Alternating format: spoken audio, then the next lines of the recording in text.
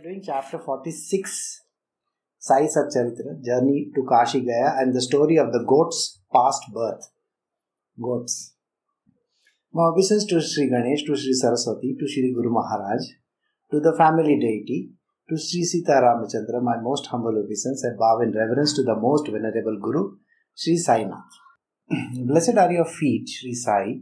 Blessed, O Sai, is your remembrance, and blessed is your darshan, all of which liberate us from the bondage of karma. Though invisible in form, now yet when faith and devotion are reposed in you, your spirit in the samadhi is awakened, and the devotees experience this even today. Such is the fine string that you hold, that, try as we may, you do not make it visible to us. All the same, you pull your devotees to yourself with it, whether they be in this country or any other. And as you bring them to your feet, you embrace them lovingly. As a mother, her own children, so you nurture them easily and effortlessly. We had carried on this yesterday exactly the same way about how nurturing happens whereas the devotees are concerned. Even if you are far away in any other country, but still you will get the benefit of that devotion of yours. Alright? The learned Pandits, the clever and the comely get stuck in the mire of the worldly life due to their conceit. But with your pure own power, you support with the simple and trusting, the ignorant and the unknowing. Inwardly, you play all games and stratagems, yet pretend to be aloof, detached. After doing everything, you yet call yourself a non-doer. Really, nobody can understand your ways. Now, this line, every now and then the idea that I don't do anything is being mentioned on a continuous basis. The reason why this is mentioned on a continuous basis is simply this, that there is no ego or ahankara that has to come in the way. I am the doer. Puts you on the path of karma. The moment you accept something like, I did this, I did that, I made, this whole thing happen or something like that. Any inference to the I makes it egoistic in nature. Then you are giving importance to the body and not importance to the divine. Whereas the divine, if you know, that is the Paramatma, as we call it, the Jiva is nothing but an embodied soul. The Jivatma is a part of the Paramatma, so it cannot be identified as I did it. The Jiva gets trapped because of the I. So the sages know this very well, so they never take this onus on themselves. The onus is always handed over to the faculty which the God has given to this world, which is called Maya. Maya is the doer. She is the one who does it. So never to take the blame on yourself. Blame doesn't mean blame. It means doership on yourself. This is the most important thing.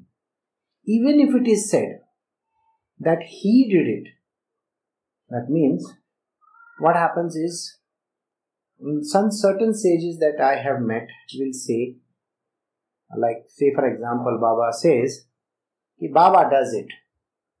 So it is still an onus that the body is involved. There is a body involved and the body can be a trap. So still if you say, it is like this, if I call, let us say, daughter gets first rank in the university and the person says, my daughter came first. So don't you think that the my has come into the picture? Though you are saying my daughter, the my is attached to the daughter, isn't it? You got what I am saying? So the my daughter means there is a problem. So suppose you say XYZ came first. It's completely out of your purview. Then you say that it's not my concern because the individual is an individual. Got it? So that onus doesn't fall on them.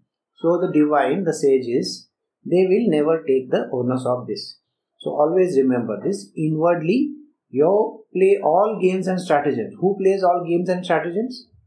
See, when the veil of the devotees is there, what does the Guru do? The Guru has to do lot of strategies. He does a lot of tikadambaji, okay? He does this, there. So many alterations and things which are done in the universe which can never be understood. So he does all kinds of games are there. Games in the sense, because when you play a game, you normally want to win, isn't it? So the idea of winning is there, stratagems are there, how to win this, how to win that. So the idea of the guru is also this. He makes that person play a game with the universe, trying to raise himself above. In our normal world, what happens? We normally put down others, isn't it? How do we put down others? We put down others in a way, you see, I can do better than this. If I were there in your place, I would have come first. What? If I would have done this, I would have done better than you. We keep on comparing, and then we keep on saying that this teacher is better than that teacher, and that teacher is better than that teacher. So there is always a comparison. So that should not be there. Whereas where a game is concerned, so the person says, I think you are qualified enough to do this. You should do this. This is a very tough game. See, you should win it. The idea is to egg the person on. Egging the person on, the words will come out differently. So the strategy is different, the games are different. Pretending to be aloof. I am not concerned. What is happening to you? Why should I be bothered? That attitude is there. So many a times you will find the guru will be standing outside over there and still thinking, oh, he doesn't even care. Whereas that's just a put on, that's a show. It appears as if aloof, and detached and not at all concerned that, oh, he cares for me or something like that. See, I am falling down, yet he is not picking me up. Okay, so it appears like that. After doing everything, you yet call yourself non-doer, really, nobody can understand your ways. So it's impossible to understand. Therefore, let us offer at your feet our action, speech and mind, and have on our lip, a ceaseless chant of your name. Only then will our sins be washed away. You satisfy the desires of those who have desires, to be desireless. You give them the abode of eternal bliss. Now what happens in our material world is this. Some people have a desire for things. So they keep on asking, I want this, I want this, I want this, I want this. But some people have literally given up their desires. They say, no, I don't want this, but I just want to be next to you. I just want to be at your feet. I just want to be in Shirdi. Something like that. That kind of a desire is the only single desire. To such type of person, he gives them that desire. For the others who ask for desires, like say for example, somebody says, I want a child. Or somebody says, I want a wife. Or somebody says, I want a good house or something like that. Do you know what is actually going to lead you to? Entrapment. The moment the child comes into play, you know how much you are trapped? Earlier you were taking care of your wife only. Now you are not only taking care of your child, you have to take care of the education, is growing up, and after that the fulfillment of the education, then the marriage, and then their in-laws. And did you even think of it when you asked for a child? You never thought that all this comes as a package deal. It's a full package deal, complete package deal. So just asking for one small stupid thing involves so many other things which nobody understands. Marriage itself, or for that matter, even if somebody says, I want a house or I want a car, it's very easy to ask. The moment you have the house, you know what happens? You have to pay the taxes, you have to paint it, you have to repair it, you have to do how many things. So many things are involved. But if you are staying in a hotel or if you are staying in a rented place, all these things which are like taxation and annual maintenance and all that, that is not a part of your, besides the rent that you are paying, isn't it? Are you bothered about it if hailstones come in? Brito, the big hailstones, golf ball hailstones, they were said to be coming in yesterday or something like that. If something happens, you go and tell the person who owns that thing or the society and tell them, see, this my glass broke, you better replace it fast. For getting it done, they will replace it for you. Any which way, you are going to be paying only that much. So at the end of the day, you are only paying for the amount of money, that is a certain amount. But if you are going to ask for a house on ownership, you know how much of problem you are going to get into? Not only is the registration, this, that, and God knows so many other things that come into play. Again, you have not thought of the future.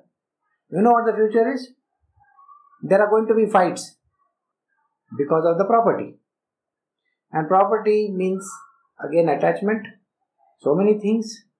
So the Guru, normally what he does is, if you ask him for this kind of things, to the highest devotee, he is not going to grant anything. Understand this? He doesn't grant anything like this to the highest of his devotee, because it's an entrapment. So if the highest of the devotee comes and says to him, I want to get married. So he'll smile at him and say, okay, you want to get married? Good, I'm very happy, get married. Okay. The person says, oh, I want to do this and I want to do that. So he may just smile at that person. And actually, you should know very well that it is something which is going to take you away rather than come close. The more trappings that are there, it's going to make your life more tougher. But we think by getting all these things, these desires fulfilled, we are going to be happy in our world. But there is no happiness at the end of the day. Let me assure you this much. So you will find that there is a story where the person says, I need a job, give me a job. How many times? He asks 20 times to Baba, says, Baba, give me a job. I know, I don't have a job. Same as Vivekananda. Vivekananda came and asked, I want a job. And Ramakrishna Paramahansa, to every person who would give, can you please grant a job to me? Narendra, he is my favorite devotee. And you look at him and you say, yes, poor thing, he's asking for a job. And then finally one day he gets a job with somebody. And there, funny part over there in that job, it so happens that particular person gives the job. He's a judge. And he gives the job to Vivekananda for only express one reason. He has got a daughter. So it's like a package deal. So he's not giving a job so that he can work for him, but he needs a son-in-law over there. So double entrapment. And in less than 1 month, Vivekananda gets fed up of it. He says, I don't want this. And he gets out of that place. So then again, finally he comes to Ramakrishna Ji and says again, what is this? You're not giving me anything. So he says, I can't give. I am a poor man. See, look at me. Patela kapada hai mera. Main garib aadmi hu. Imagine him talking like this, okay? He will say, I myself don't have any money. Where I will give you? I myself don't have any job. Where will I give you? Do one thing. God is great. Go ask Ma. She will grant you the job. And there, Vivekananda goes to the Ma and says, Ma. And the Ma, beyond the Ma word doesn't come. Because when you are in front of the divinity, first and foremost, to have the grace to see the divinity is a great thing. Okay? And that only the Guru can grant. So 3 times, 4 times he goes and he has to go back. Because, please note this, the highest of the devotee, the dearest of the ones, are never told to do any of things. And there are lots of difficulties on the way, so that they don't reach their goal. The goal which they think is important to them. What is the goal important to them? Maybe getting a job, maybe getting married, maybe having children. Sorry, boss, it's all troublesome things. The more you get into the worldly affairs, you're going to get into deeper trouble. Okay? And this is one of the things that you should know. So, you satisfy the desires of those who have desires. To the desireless, you give them the abode of eternal bliss. I hope you understood this line. Such is your sweet pleasurable name, which is the easiest means of the devotee. By repeating it, sins are destroyed, rajas and tamas disappears without a doubt, and sattva accumulates gradually, which results in a store of moral and religious merit. When God devotion and moral consciousness is awakened in this way, renunciation follows speedily. Sensual desires are totally annihilated, and self-realization appears instantaneously. These two lines, you will understand this. In the initial stages, sins are destroyed. Sins means karma. If you recollect, yesterday I was telling you, first, prarabdha is compressed. Okay? It's like cup of noodles. You have to put water in it to make it expand. Like that. So the karmas are compressed. Very small they become. Very tiny. Then the second thing that happens, sins are destroyed. What sins are destroyed? The past. All your past, which is there in terms of what is called as the sanchit. Okay, accumulated. Accumulated, your bank balance becomes zero. And then you wonder, मेरा fixed deposit पड़ा था इतना bank में, वो किधर गया? बोला वो गायब हो गया तुम्हारा फिक्स डिपॉजिट भी. बोला फ्यूचर जो मैं जमा करके डालने वाला था फिक्स में, वो भी चला गया. तो वो भी जाएगा. क्यों? सिर्फ खाने के लिए आएगा. You understand? Only that much which is sufficient will come.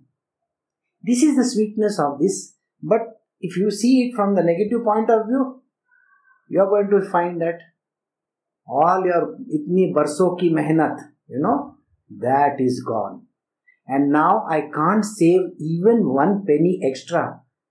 Today I am neck to neck so much. That means I am earning 1,000 rupees and I am spending 1,000 rupees. What is this? Earlier I could save at least 500 rupees I could save in the bank. And now nothing is happening. No saving at all. And then you wonder, I wish I had that. Sorry, you don't understand. All your fixed are gone and your future which you think you are going to save for the future is disappearing. Doesn't happen. Doesn't stay. Only what is required for you will come. This is what happens. Only that much which will keep your hearth burning. Bas. Beyond that, nothing happens. So, I hope you understood this line. Rajas, tamas disappear without a doubt. The rajas, I did it. That kind of a thing, that disappears. Tamas, laziness. I will get after some time. Again, 20 times, you put the... See, Brito is laughing. Okay, you have to. No, sorry, it doesn't happen like that. The moment that, it's a 4 o'clock alarm, you are up at 3:30 and you are like that, your eyes are open and you are waiting. Abhi 4 ka alarm bajega. And you are actually waiting. 4 o'clock alarm is on. You will look at it and you shut it off. Earlier, you would have shut off the alarm after 4. Now you want to shut it before 4. This is how it works. So he makes tamas also disappear without a doubt. And sattva accumulates. That means the goodness starts growing in the person. He becomes very kind. He becomes very benevolent. He becomes very compassionate with everybody. Gradually, which results in a store of moral and religious merits. Moral and religious merits are those which can take us beyond the shores of our life. That means we can cross over from this bodily thing to the divine. Now it is given in the next one. When God devotion and moral consciousness is awakened in this way, then only the religious will keeps on going. Imagine that fixed deposit which we are talking about is about religion. Oneness with God, the one which takes us towards God. Religion is supposed to take us very close to God. Not to create animosity or, enmity with anyone. So God devotion comes in. The only devotion is towards God. And moral consciousness is awakened in this way. The person rises higher and higher. The renunciation follows speedily. What is renunciation? He understands that nothing is his own. There is nothing of his own. Even the body that he thinks is mine, is no longer mine at all. You understand that body is just a tool. You are only supposed to use the tool like Mother Teresa, if you recollect. Mother Teresa is such a short, small lady, and how much of work she would do. This is what a person does finally. You only work for others. You don't work for yourself. No family or near and dear ones or your own self.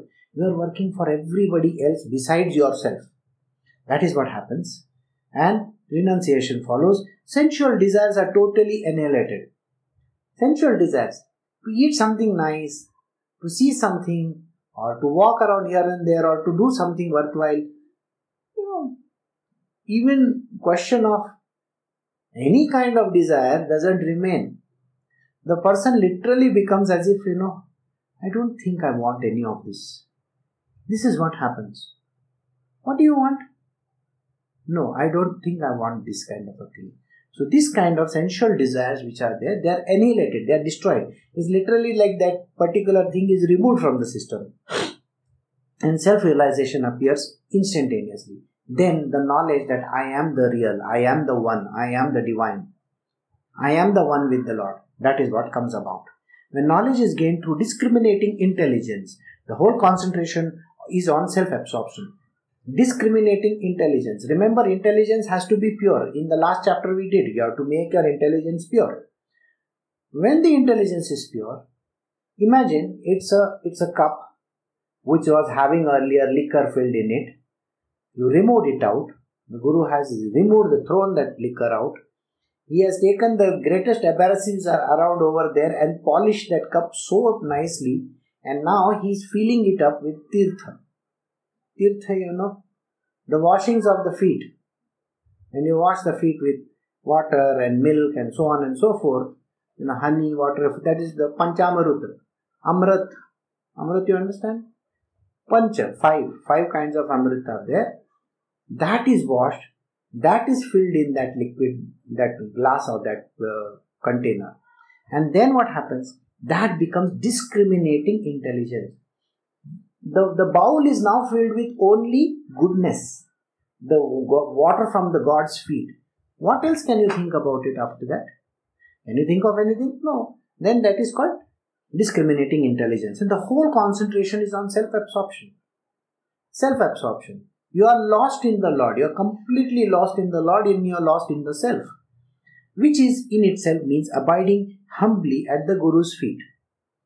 So all this, whatever that was mentioned, is as if you are surrendering at the feet of the Guru. This is called complete surrender to the Guru. So this complete 3 lines was given to you so that you understand what it means as a complete surrender to the Guru. There is only one sign of the mind having totally surrendered at Sai's feet. What are the signs? The seeker's inclination towards peace and then his devotion is totally exalted. Highest kind of devotion. The highest kind of devotion is that he is the entire thing in my life. So my father, mother, brother, sister, husband, wife, everything, my child, my grandchild, the universe, everything is him alone. That is the one thing that remains. That is the total exaltation that happens. A loving devotee to the Guru is called dharma. You remember this word, no? Krishna says to establish the dharma. What has the Guru come there for? He has come over there so that he can raise you to the level of him alone, to make you like him, isn't it?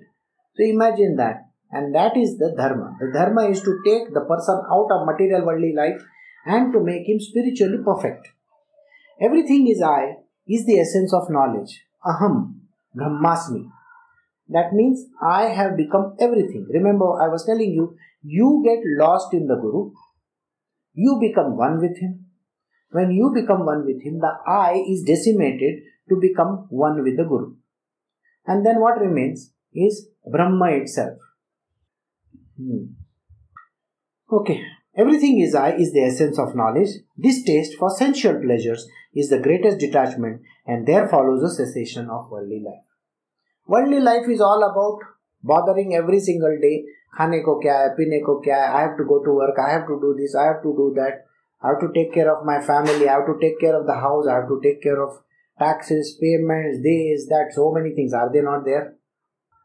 They are very much there, isn't it? That means if you think about it, if you are the caretaker of that place, you know how many problems you are going to have in your world? A single person handling everything. Think about it. It is like literally, like today, I had gone to a place which is about 100 kilometers from here. There was a water bottling plant. Okay? The gentleman who owns the plant stays 100 kilometers away. How is he able to look after that place? He's not able to, because he cannot keep on going there every single day. So he has appointed somebody in that place. That person, so I was giving you this example of this particular person. Now he is staying 100 kilometers away. So he is appointed as a caretaker over there. The caretaker is least bothered. He is only bothered about the amount of money that he earns for that day. Is he bothered about what happens tomorrow if there are certain things which go wrong over there? Suppose some people come, they contaminate the water, or they do something. His job is only to ensure that it doesn't happen. But do you think he's going to take care just like the owner? No way. The owner has got hundreds of issues to take care of. The employee doesn't have. The employer has, isn't it? So now think about it. The more that you get entangled in this material world, whether it is a job of a father also, a job of a mother. You know how many jobs you are having? Mother doesn't mean that you have finished your job. Mother also means that tomorrow you have to get those people married, your children. Okay? Mother means that there are children in the picture. So that means you have to see that they get educated and they go up and then they get jobs and every single day you wait, Oh, it is 12 o'clock in the night, the person has not returned. Where is it? So send a WhatsApp, send this message, send that message. I am coming. And then the person turns up at 1:30 and 2 o'clock and you ask, what is this? Do you know what the time is? Yeah, I was with my friends. Okay, you are with your friends, and then what happened? Your poor mother is at stake. Don't you understand? My blood pressure has risen. My acidity has gone through the roof. You don't come in time, I get headaches. But you don't. And this is a very important thing that is there. That means you have taken responsibility, isn't it? Whereas when you have reached the Guru's destination, he is the super boss over there. You are just like an employee. ठीक है, होता है, boss को मालूम है सब. Boss कौन है, मालूम है क्या? It's like that, He is the boss. He will take care. I am his child. I can come at 1 o'clock in the night. But you don't know. Boss stands over there outside with one big stick. Okay, you want to come? 1 o'clock. Okay, the doors are closed at 12 after this. If you don't come, you stay outside. So he's very strict. So he is like a mother. And you are like that truant child, Understand this. So this is what happens. But blessed is the greatness of such devotion, which when practiced single-mindedly brings peace, renunciation, and fame. These three are always in his power. That is, peace is there, renunciation is there, and fame. What does this mean? Peace is there. What is peace? Are you going to have the problems tomorrow thinking कि ना क्या होने वाला है? You know what? You are going to say, I don't care how this whole thing is going to happen. You just care for it, okay? I am just going to be like that child, you get wherever you want to pay the fees, you pay the fees. I don't care about it. And the child says, I am not bothered about the fees. Tomorrow I want a very good pair of Nike. I am going hiking. And the mother wonders, अभी मैं कहाँ से लाऊं ये 5,000 रुपए का Nike आता है, किधर से लाऊं?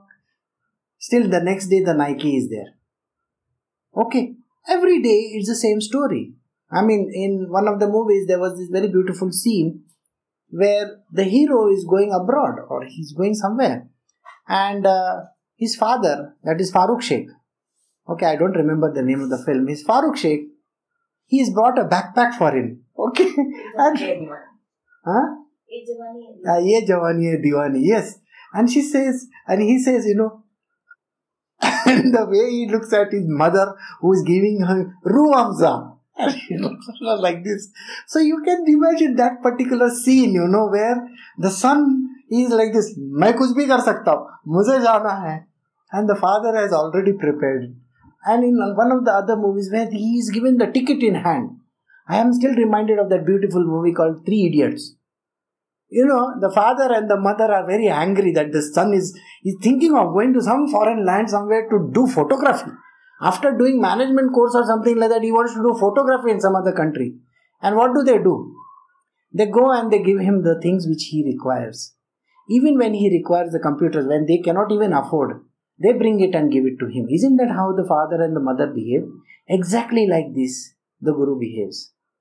It is not understood. The child is a truant playing child. He is always doing dhamal masti. But the Guru is always pulling that Okay, you want something, I'll give you that little thing, okay? Don't worry, it's all going to be fine. Blessed is the greatness of such devotion which can be practiced single-minded. It brings peace. So do you understand? The peace comes about like this. The sweetness comes on its own. I mean, you don't have to bother how this peace is going to come, but it will come. You will sleep peacefully. Tomorrow the computer will be there. Got it? This is how it works. Renunciation. Renouncing the fruit of action. Remember this. You know what is renouncing the fruit of action? You are not bothered how things are going to happen. Why? At the end of the day, the dawn is your boss, isn't it? So he will make it happen. Godfather. So Godfather. So the Godfather is there. He's going to take care of you. I'm reminded of this movie where he says, after this you are going to become Godfucker. Godfucker. You remember there was this very beautiful movie called Fockers, Fockers. And in the third film, he says to him, from today you will be called the Godfucker. So it's like that. So you are not bothered with how the whole thing is going to happen. And even while carving that chicken or something like that, turkey, he's doing it so wrongly, and yet still, it's like that. Meet the Fockers, the third version, that is, by the way. It's called Little Fockers. It's a wonderful film. You can watch it. So, how can he be wanting? So there is no wanting after this again. Fame. Fame is the third word I was telling. What is the fame that we are asking about? We are not talking about the kind of fame that everybody... the politicians' fame is there only till the time they are elected. After that, you forget also who got elected. They come to you and they beg for votes. And the next day they disappear once they are voted. And after that, you don't even hear about them. The politicians are like that. So, in this case, the fame is lasting fame. You know how the lasting fame is? This gentleman sits on that rock, at Kanyakumari, and dreams about the future. The rock becomes famous. Everybody wants to go and see the rock in Kanyakumari. I am sure you must have, those who have stayed in the South India, they have gone to Kanyakumari to see just the rock. Why? Vivekananda once stood over there and dreamed of how the whole world would be like after this. Isn't that how it is? This is everlasting fame. We are not talking short term over here. We are not talking that tomorrow you will be in headlines in Financial Times, and after that next day you will be in the jail. Why? Because you have swindled the whole world. It's like the Wall Street, whatever, the Wolf of Wall Street, something like that. Nothing like that. This fame is eternal. The devotee of the Guru gets eternal fame. Today, when I am reading this book, Dabolkar is there in front of me. Correct? Chandorkar. These two names I am always going to remember. The day I go to Shirdi, I will say, oh, Chandorkar, Abdul Mian. Okay, some crow came and bit him. Okay, Abdul Mian, we are talking about that person. And then suddenly we will say, okay, this is how. The fame is always there. Lazarus. How do I remember Lazarus? Of course, he is the one whom Jesus called out. Walk out from there. Come out from there. I will remember Lazarus throughout. But do you think I will remember those other, besides all other people who put Jesus on the cross? We don't remember except the guy who was supposed to be the villain. We remember Kamsa. We remember Ravana because they are involved in the action. They are the devotees. Remember this. Only thing is, in this case, it looks reverse. But they are the highest devotees. Pontius Pilate, I will definitely remember. But do I remember the one who nailed him? No, I don't. So Pontius Pilate, yes. I'll remember all others, yes. But what about the others who are there in the category? I don't remember any of those. So fame is everlasting. It will be always there. You are always there. So understand these three words. How can he be wanting in anything who has such Guru devotion? That person who is having the highest devotion to the Guru doesn't have any wants, because all his wants are fulfilled. All the other useless wants are not there. Got it? The additional wants which I was talking about till just now, they are never there in the picture. He says, the devotee says, what is the point in asking for $1 billion? It's going to give me trouble, so I don't think I need it. You got what I'm saying? But what does the devotee do?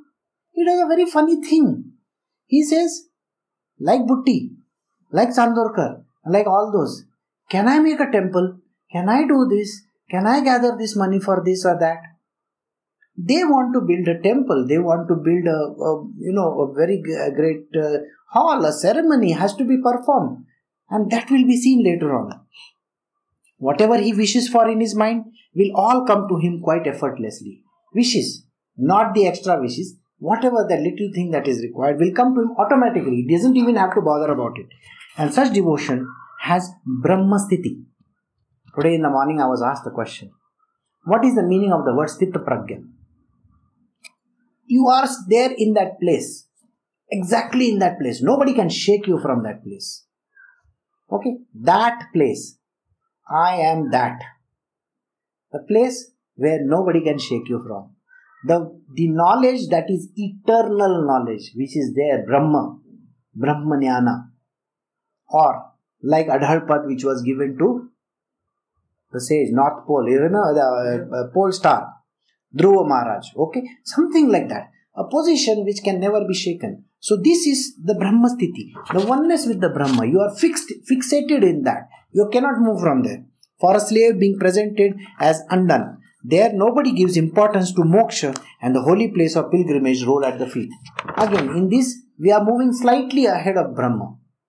As I told you, first comes Guru, then God, and then the love, which is the third most important thing. Which is, what kind of love? We are not talking about some petty love over here. And that is called the highest kind of devotion that is there. In the last chapter, the narration was about Dikshit's Bhagavad reading, a description of the devotion of the 9 yogis and about the darshan of Sai's feet. I also narrated the marvel of the dream of Anand Rao, whose surname was Pakhade, and in the glory of Sai devotion. He whom Sai takes under the wing, whether he is at home or on an island, near him is Sri Sai. Near him is Sri Sai, most certainly by day and by night. That means what? Even you may be on some island. It does not matter.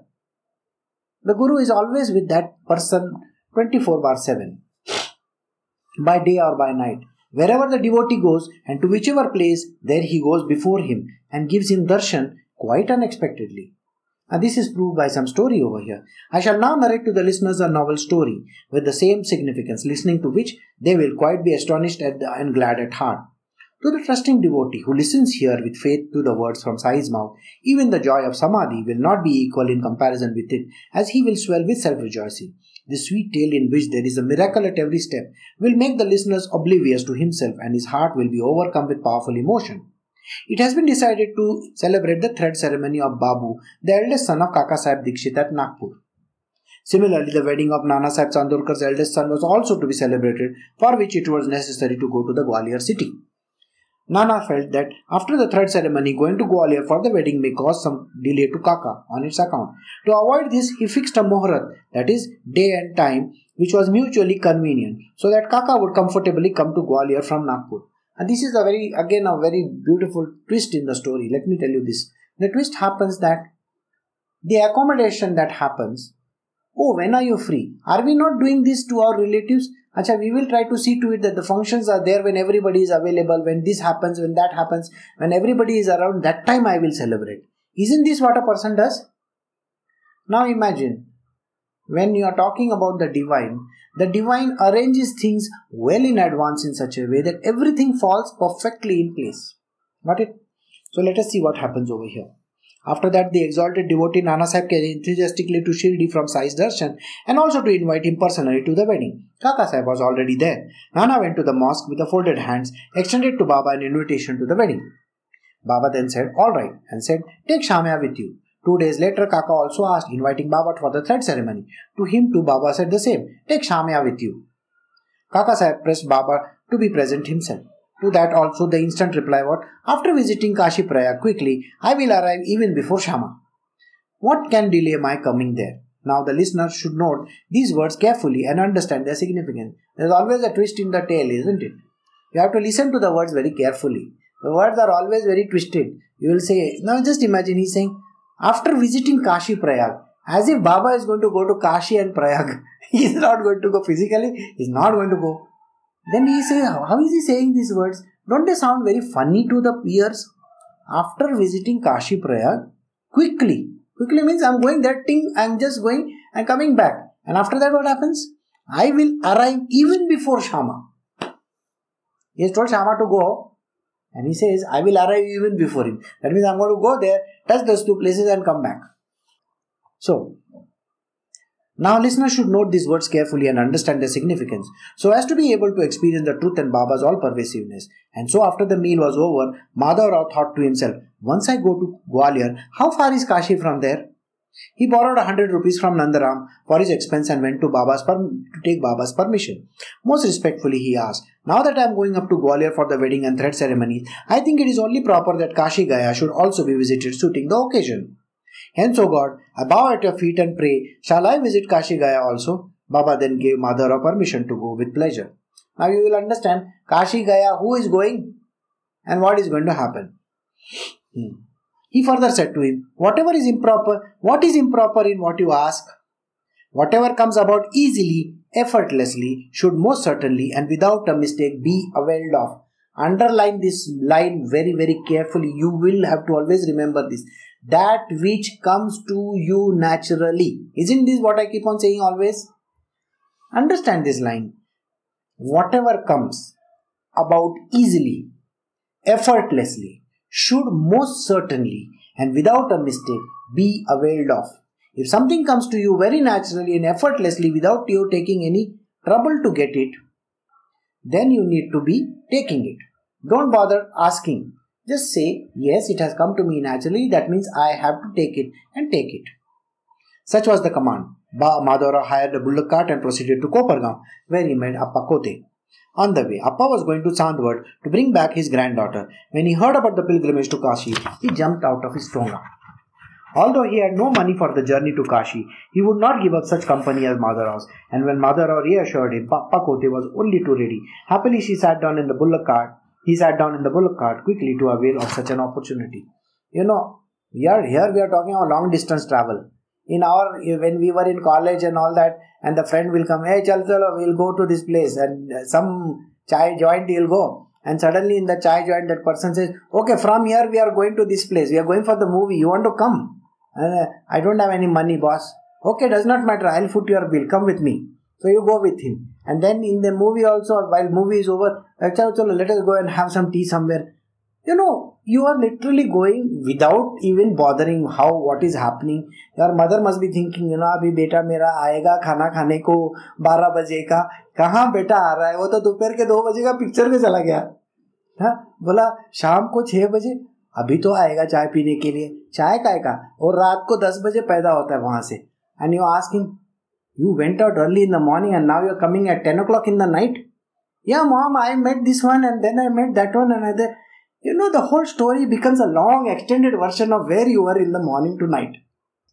Now think about this. The devotees are like this. You know how devotees are? The devotees are, they say, I am going to Shirdi, I am going to this place, I am going to that place. Can I come with you? But you know this one is coming at home tomorrow.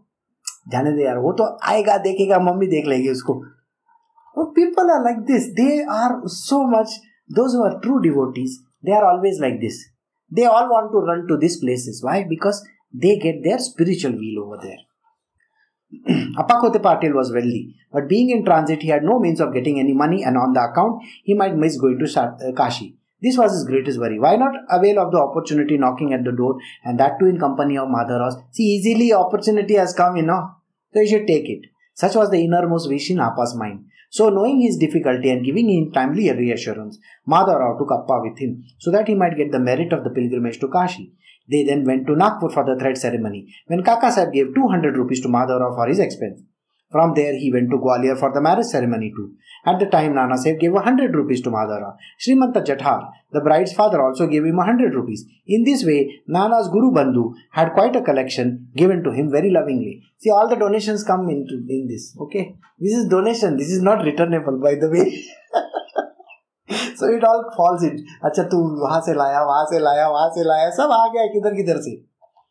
Okay, because these are Guru Bandhu. Those who come together for the common purpose, they all become the Guru Bandhus.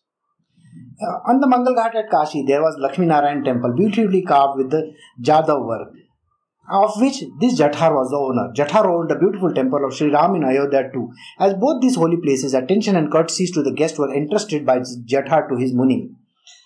From Gwalior, they went to Mathura. They were accompanied by Oze, Biniwale and Pendharkar also. But the three last mentioned returned home thereafter. Madhavrao and Kote, however, went to Prayag from there and entered Ayodhya in time for the Ramnavami celebration. They spent 21 days there and 2 months at Kashi. The sun and the moon eclipse over, they both set out for Gaya. In Gaya, the epidemic of plague had broken out. In lanes and bylanes, people stood anxious and worried. This was the news that they both heard while still in the train.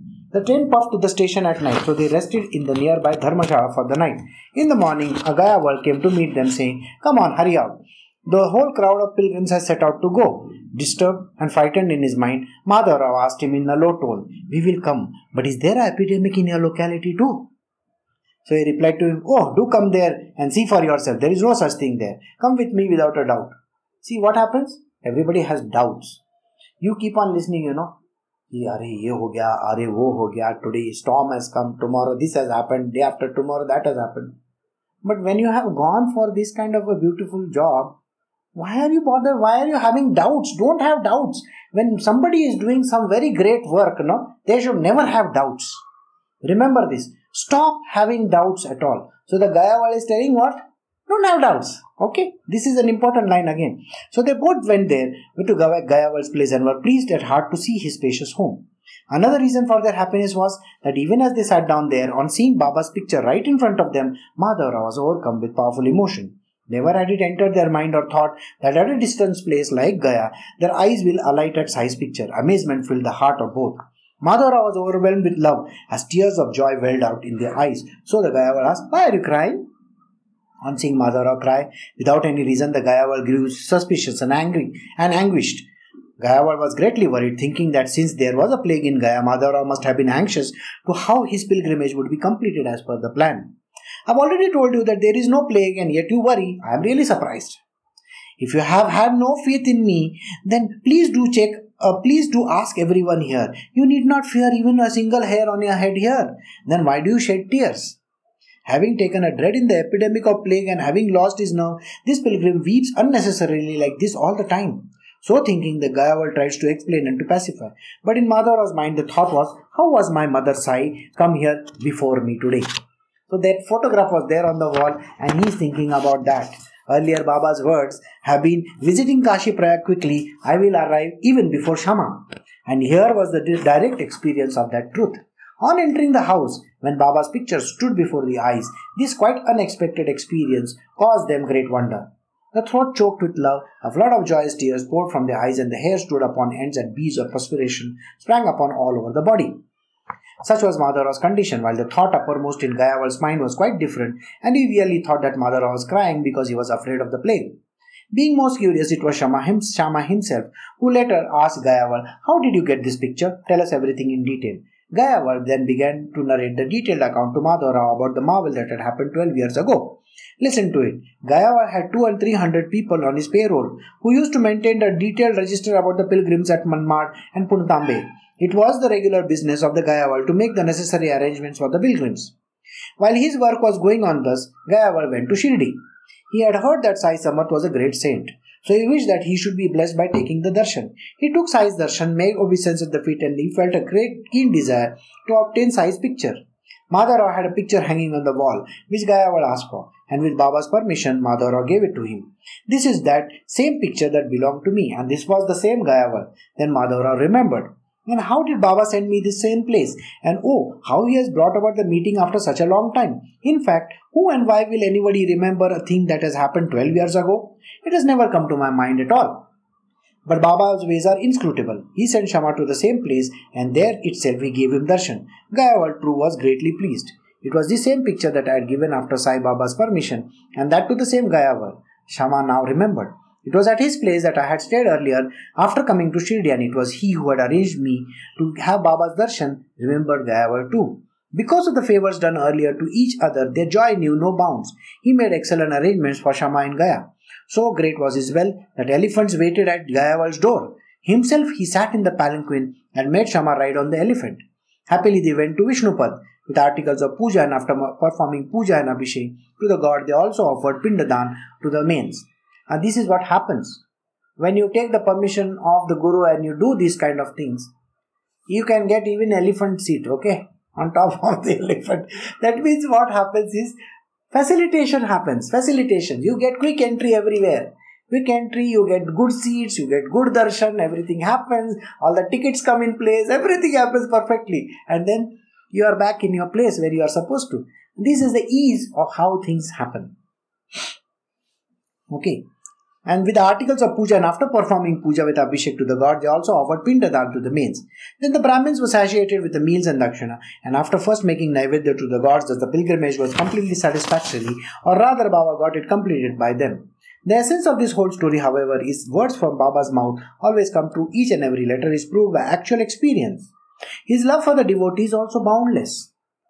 But this is only so far as his love for the devotee is concerned. In fact, he looked upon other creatures as equal too. Not only was he exceedingly fond of them, but was one with them at heart. Returning to the mosque from the Lendi, while walking casually on the way, he sometimes met a herd of goats. Baba would feel most happy. He would then cast his nectar-like glance over them, sometimes selecting a goat or two of it. Whatever price the owner asked, Baba would pay him at once and keep the animal with Kondaji. Such was Baba's usual practice. One day Baba bought 2 goats, paying 32 rupees for them. Everybody was surprised. As he saw the 2 goats, he suddenly took a liking to them and going near patted them on the back. On seeing both animals, Sai Samat felt compassion for them and was moved by the condition. He was overcome by a profusion of love. Drawing them close to him, Sai lovingly passed his hand over them. The devotees were astonished by Baba's strange behavior. Sai remembered his great affection for them in their previous birth and was overcome with love. On seeing them both as goats, he was deeply moved by pity. For a goat that cost 2 or 3 or 4 rupees, Baba had actually paid 16 each. Tatya Baba was simply amazed to see this strange doing. When they saw with him their own eyes the buying of a thing that was paying whatever price the trader had asked, Madharao as well as Tatya indignantly protested against Baba's action. Why did he pay 16 rupees for a thing worth 2 rupees? Did Baba have no value for money and hence he was doing things just as he pleased? But even this argument was not satisfactory. Both chaffed and fumed within. Why did Baba make such a bargain? Is this any way to bargain? Both blamed Baba. How could Baba be so deceived? All the people gathered there to see this. Baba was calm and composed in his mind as if nothing at the least was lost. Although the 2 of them were thus angry and began blaming Baba, Baba himself was not in the least perturbed. He remained perfectly at peace and was quite happy. Humbly they both asked Baba, "What is this strange way of your generosity? Are not 32 rupees lost?" On hearing this question of mere money with a smile, Baba said to himself, "Truly crazy are these people. Oh, how will I make them understand?" But Baba's peace and calm was most remarkable. The steadfastness of his mind was not at all disturbed. This is a characteristic of true everlasting peace. Everyone was most surprised. He who knows no anger but experiences a lasting peace and sees God in all the creatures, how can indiscretion ever touch him? Those who have the power of discriminating knowledge will never allow anger to be aroused. And if such an occasion unexpectedly it arises, a treasury of peace will be thrown open. He who meditates ceaselessly on Allah Malik, how can his greatness be described?